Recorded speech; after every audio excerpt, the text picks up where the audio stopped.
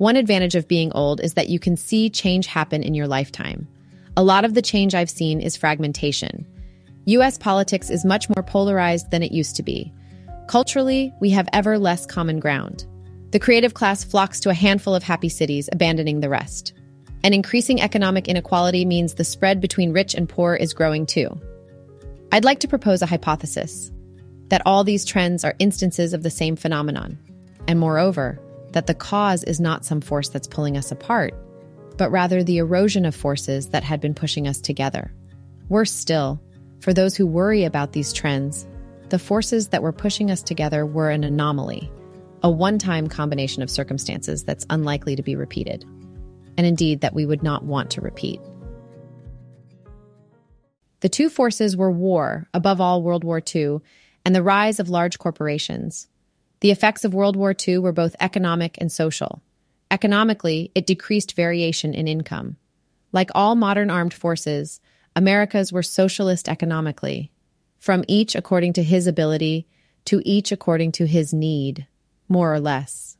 Higher-ranking members of the military got more, as higher-ranking members of socialist societies always do, but what they got was fixed according to their rank. And the flattening effect wasn't limited to those under arms because the U.S. economy was conscripted too. Between 1942 and 1945, all wages were set by the National War Labor Board. Like the military, they defaulted to flatness. And this national standardization of wages was so pervasive that its effects could still be seen years after the war ended. Business owners weren't supposed to be making money either. FDR said not a single war millionaire would be permitted. To ensure that, any increase in a company's profits over pre-war levels was taxed at 85%. And when what was left after corporate taxes reached individuals, it was taxed again at a marginal rate of 93%. Socially, too, the war tended to decrease variation. Over 16 million men and women from all sorts of different backgrounds were brought together in a way of life that was literally uniform. Service rates for men born in the early 1920s approached 80%, and working toward a common goal, often under stress, brought them still closer together. Though strictly speaking, World War II lasted less than 4 years for the U.S., its effects lasted longer. Wars make central governments more powerful, and World War II was an extreme case of this. In the U.S., as in all the other Allied countries, the federal government was slow to give up the new powers it had acquired. Indeed, in some respects, the war didn't end in 1945. The enemy just switched to the Soviet Union. In tax rates, federal power, defense spending, conscription, and nationalism, the decades after the war looked more like wartime than pre-war peacetime. And the social effects lasted too. The kid pulled into the army from behind a mule team in West Virginia didn't simply go back to the farm afterward. Something else was waiting for him, something that looked a lot like the army. If total war was the big political story of the 20th century, the big economic story was the rise of a new kind of company, and this too tended to produce both social and economic cohesion. The 20th century was the century of the big national corporation. General Electric, General Foods, General Motors, developments in finance, communications, transportation, and manufacturing enabled a new type of company whose goal was above all scale. Version 1 of this world was low-res, a Duplo world of a few giant companies dominating each big market. The late 19th and early 20th centuries had been a time of consolidation, led especially by J.P. Morgan. Thousands of companies run by their founders were merged into a couple hundred giant ones run by professional managers. Economies of scale ruled the day. It seemed to people at the time that this was the final state of things. John D. Rockefeller said in 1880, "The day of combination is here to stay. Individualism has gone, never to return." He turned out to be mistaken, but he seemed right for the next 100 years. The consolidation that began in the late 19th century continued for most of the 20th. By the end of World War II, as Michael Lind writes, the major sectors of the economy were either organized as government-backed cartels or dominated by a few oligopolistic corporations. For consumers, this new world meant the same choices everywhere, but only a few of them. When I grew up, there were only 2 or 3 of most things, and since they were all aiming at the middle of the market, there wasn't much to differentiate them. One of the most important instances of this phenomenon was in TV. Here there were three choices: NBC, CBS, and ABC, plus public TV for eggheads and communists. The programs that the three networks offered were indistinguishable. In fact, here there was a triple pressure toward the center. If one show did try something daring, local affiliates in conservative markets would make them stop. Plus, since TVs were expensive, whole families watched the same shows together, so they had to be suitable for everyone. And not only did everyone get the same thing, they got it at the same time. It's difficult to imagine now, but every night, tens of millions of families would sit down together in front of their TV set, watching the same show at the same time as their next-door neighbors. What happens now with the Super Bowl used to happen every night. We were literally in sync. In a way, mid-century TV culture was good. The view it gave of the world was like you'd find in a children's book, and it probably had something of the effect that parents hope children's books have in making people behave better. But like children's books, TV was also misleading, dangerously misleading for adults.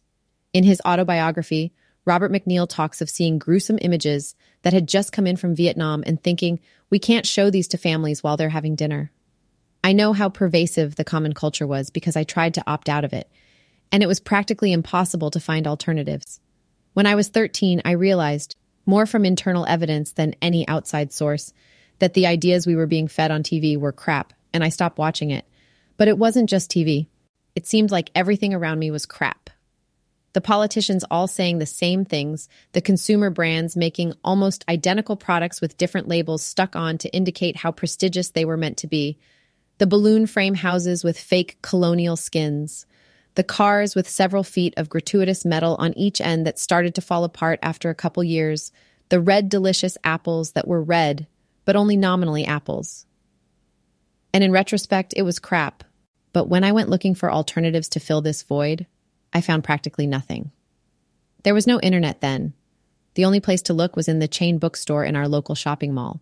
There I found a copy of The Atlantic. I wish I could say it became a gateway into a wider world, but in fact I found it boring and incomprehensible. Like a kid tasting whiskey for the first time and pretending to like it, I preserved that magazine as carefully as if it had been a book. I'm sure I still have it somewhere. But though it was evidence that there was, somewhere, a world that wasn't red delicious, I didn't find it till college. It wasn't just as consumers that the big companies made us similar. They did as employers too. Within companies, there were powerful forces pushing people toward a single model of how to look and act. IBM was particularly notorious for this, but they were only a little more extreme than other big companies, and the models of how to look and act varied little between companies, meaning everyone within this world was expected to seem more or less the same.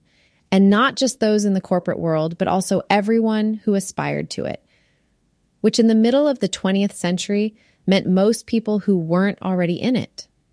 For most of the 20th century, working class people tried hard to look middle class. You can see it in old photos. Few adults aspired to look dangerous in 1950. But the rise of national corporations didn't just compress us culturally. It compressed us economically too, and on both ends. Along with giant national corporations, we got giant national labor unions. And in the mid-20th century, the corporations cut deals with the unions where they paid over market price for labor, partly because the unions were monopolies, partly because, as components of oligopolies themselves, the corporations knew they could safely pass the cost on to their customers because their competitors would have to as well. And partly because in mid-century, most of the giant companies were still focused on finding new ways to milk economies of scale.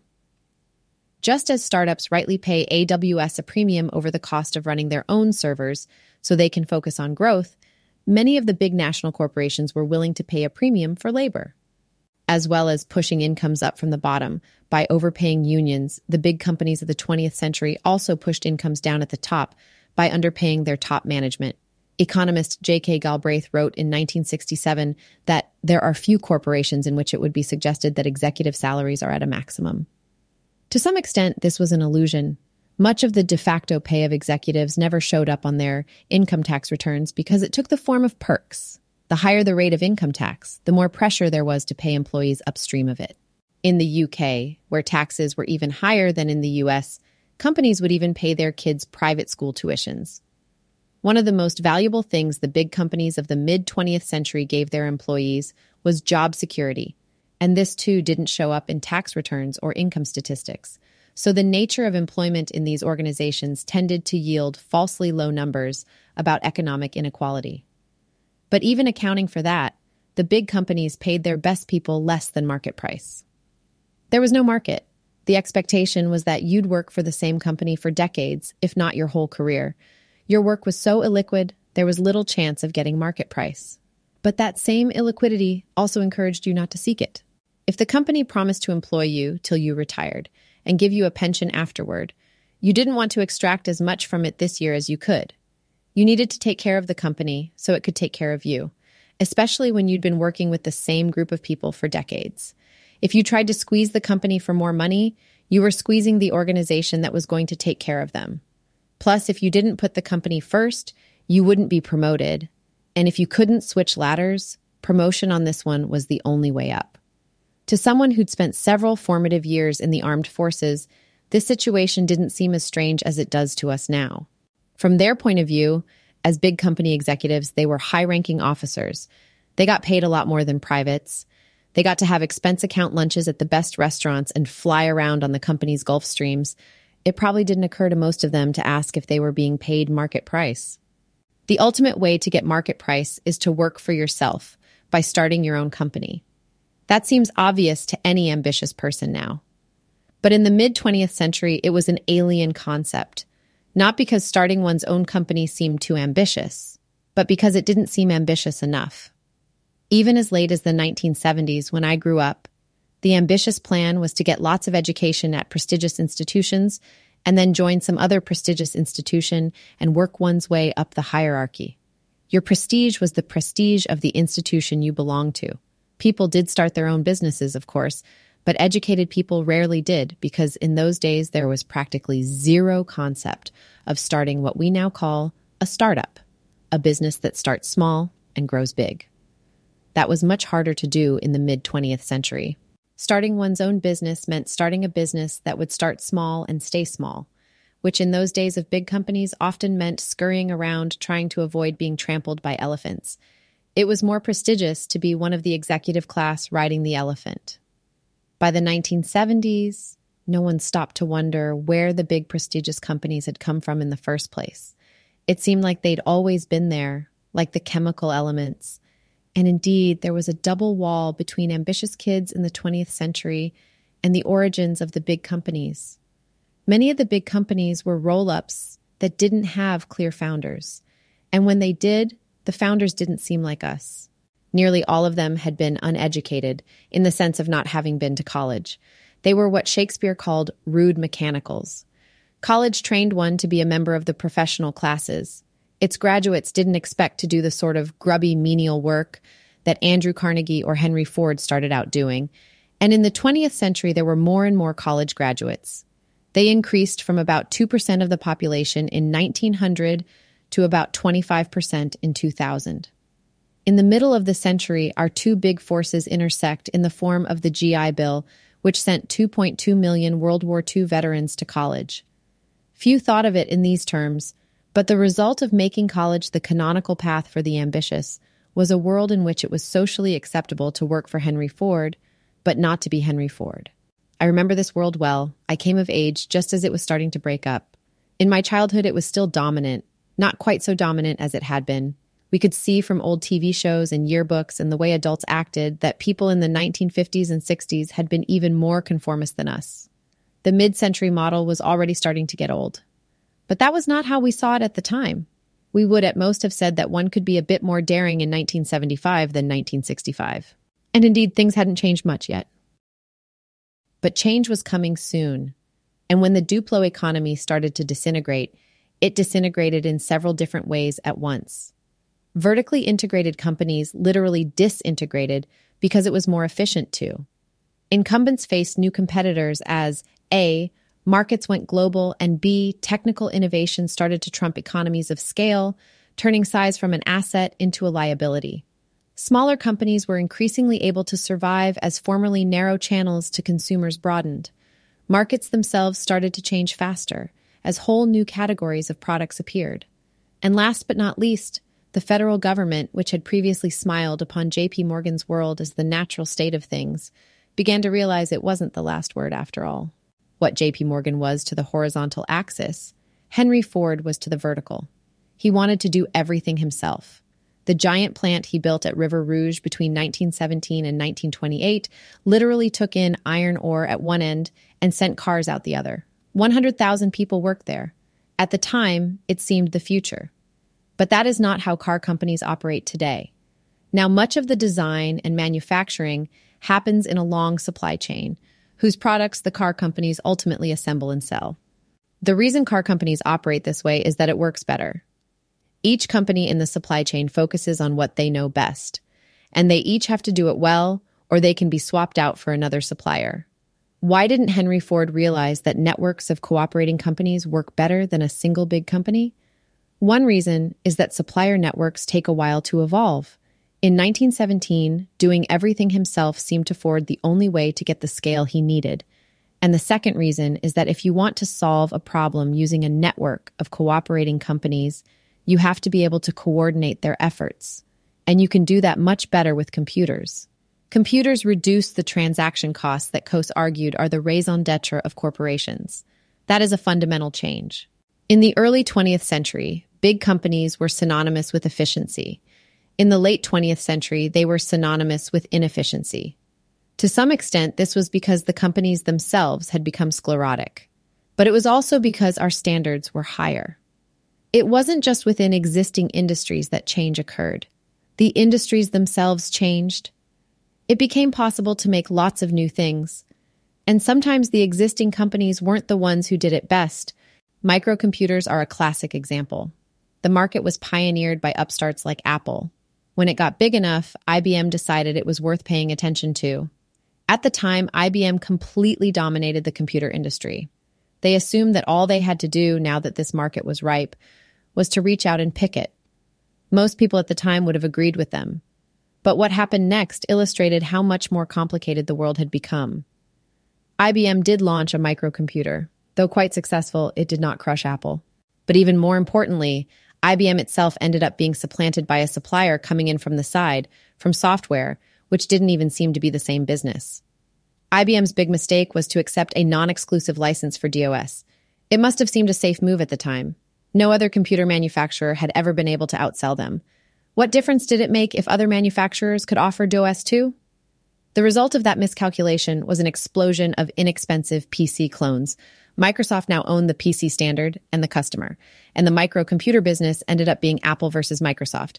Basically, Apple bumped IBM, and then Microsoft stole its wallet. That sort of thing did not happen to big companies in mid-century, but it was going to happen increasingly often in the future. Change happened mostly by itself in the computer business. In other industries, legal obstacles had to be removed first.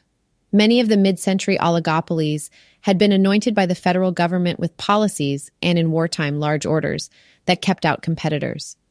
This didn't seem as dubious to government officials at the time as it sounds to us. They felt a two-party system ensured sufficient competition in politics.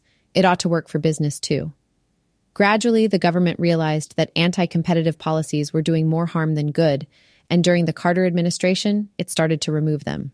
The word used for this process was misleadingly narrow: deregulation. What was really happening was de-oligopolization. It happened to one industry after another.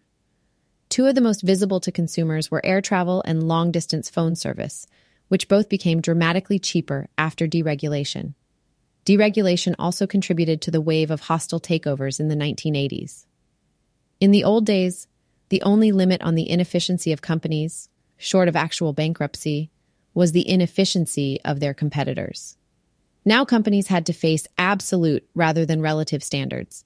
Any public company that didn't generate sufficient returns on its assets risked having its management replaced with one that would. Often the new managers did this by breaking companies up into components that were more valuable separately. Version 1 of the national economy consisted of a few big blocks whose relationships were negotiated in back rooms by a handful of executives, politicians, regulators, and labor leaders. Version 2 was higher resolution. There were more companies of more different sizes, making more different things, and their relationships changed faster. In this world, there were still plenty of backroom negotiations, but more was left to market forces, which further accelerated the fragmentation. It's a little misleading to talk of versions when describing a gradual process, but not as misleading as it might seem. There was a lot of change in a few decades, and what we ended up with was qualitatively different.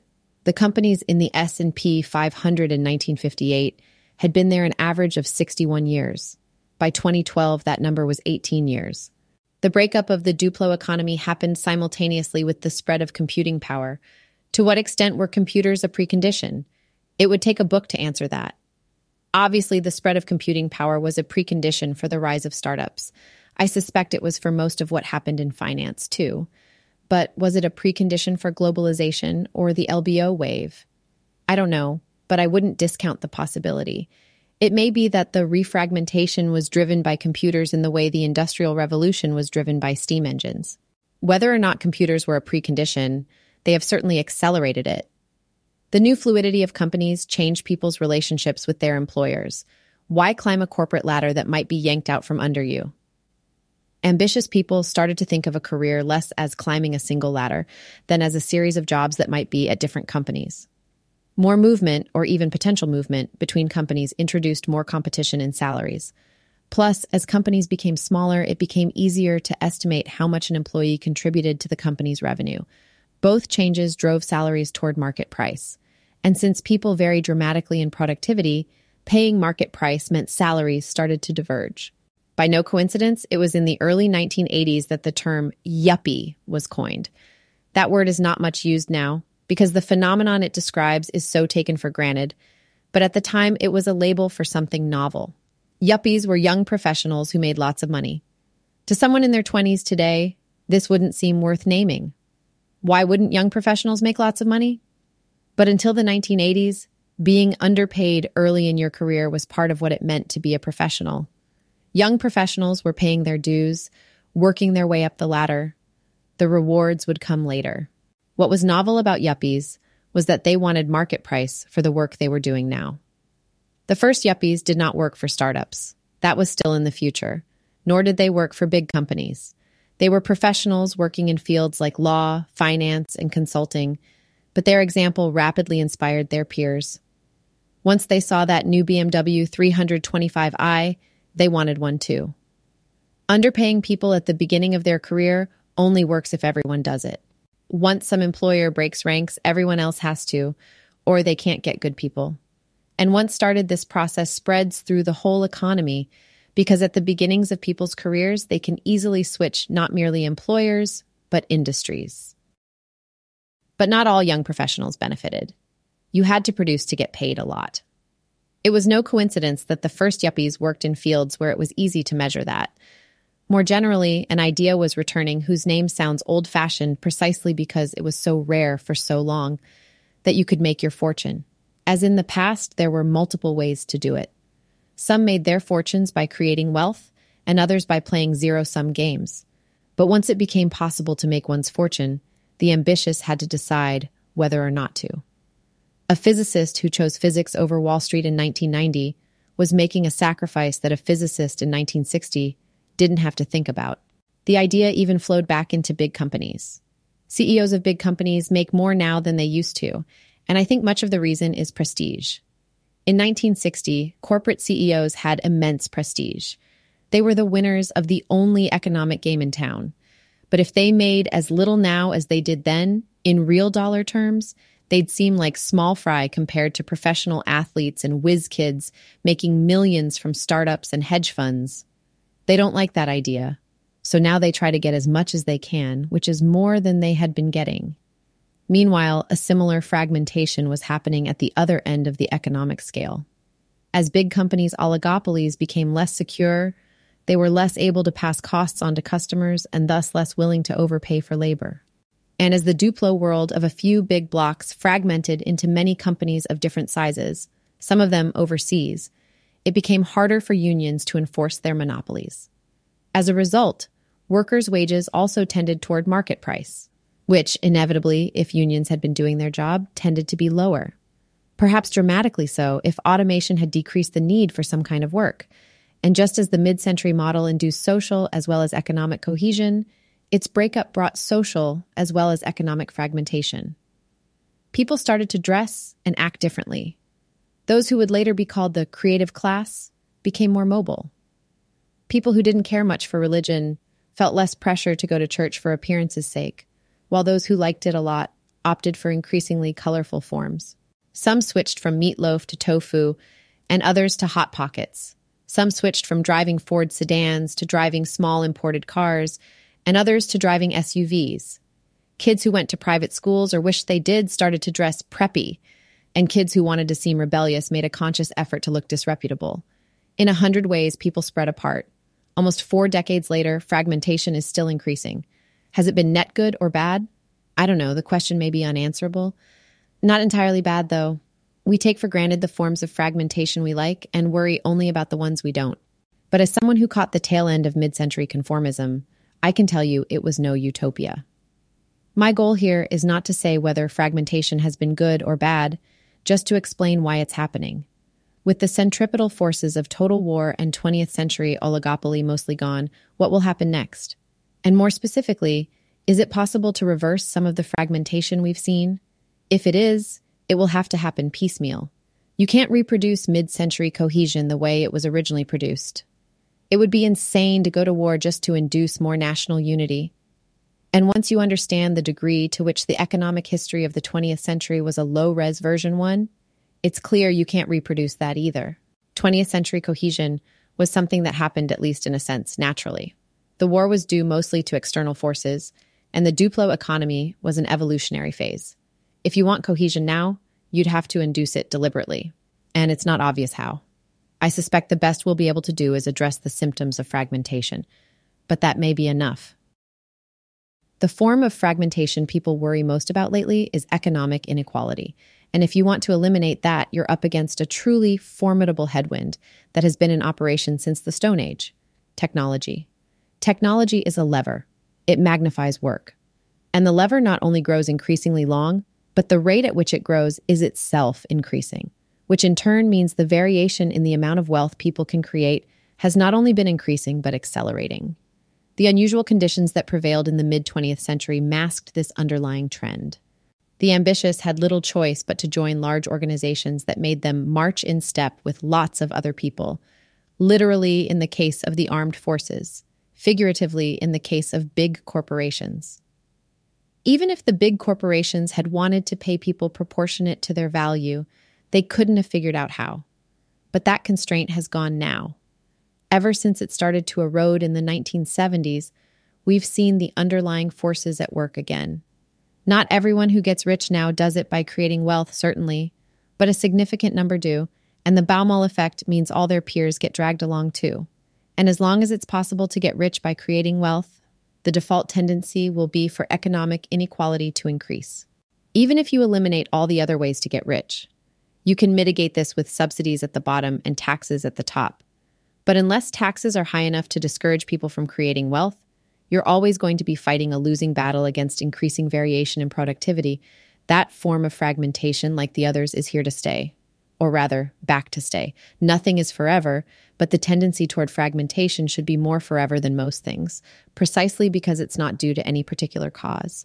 It's simply a reversion to the mean. When Rockefeller said individualism was gone, he was right for 100 years. It's back now, and that's likely to be true for longer. I worry that if we don't acknowledge this, we're headed for trouble. If we think 20th century cohesion disappeared because of few policy tweaks, we'll be deluded into thinking we can get it back, minus the bad parts somehow, with a few counter tweaks. And then we'll waste our time trying to eliminate fragmentation when we'd be better off thinking about how to mitigate its consequences.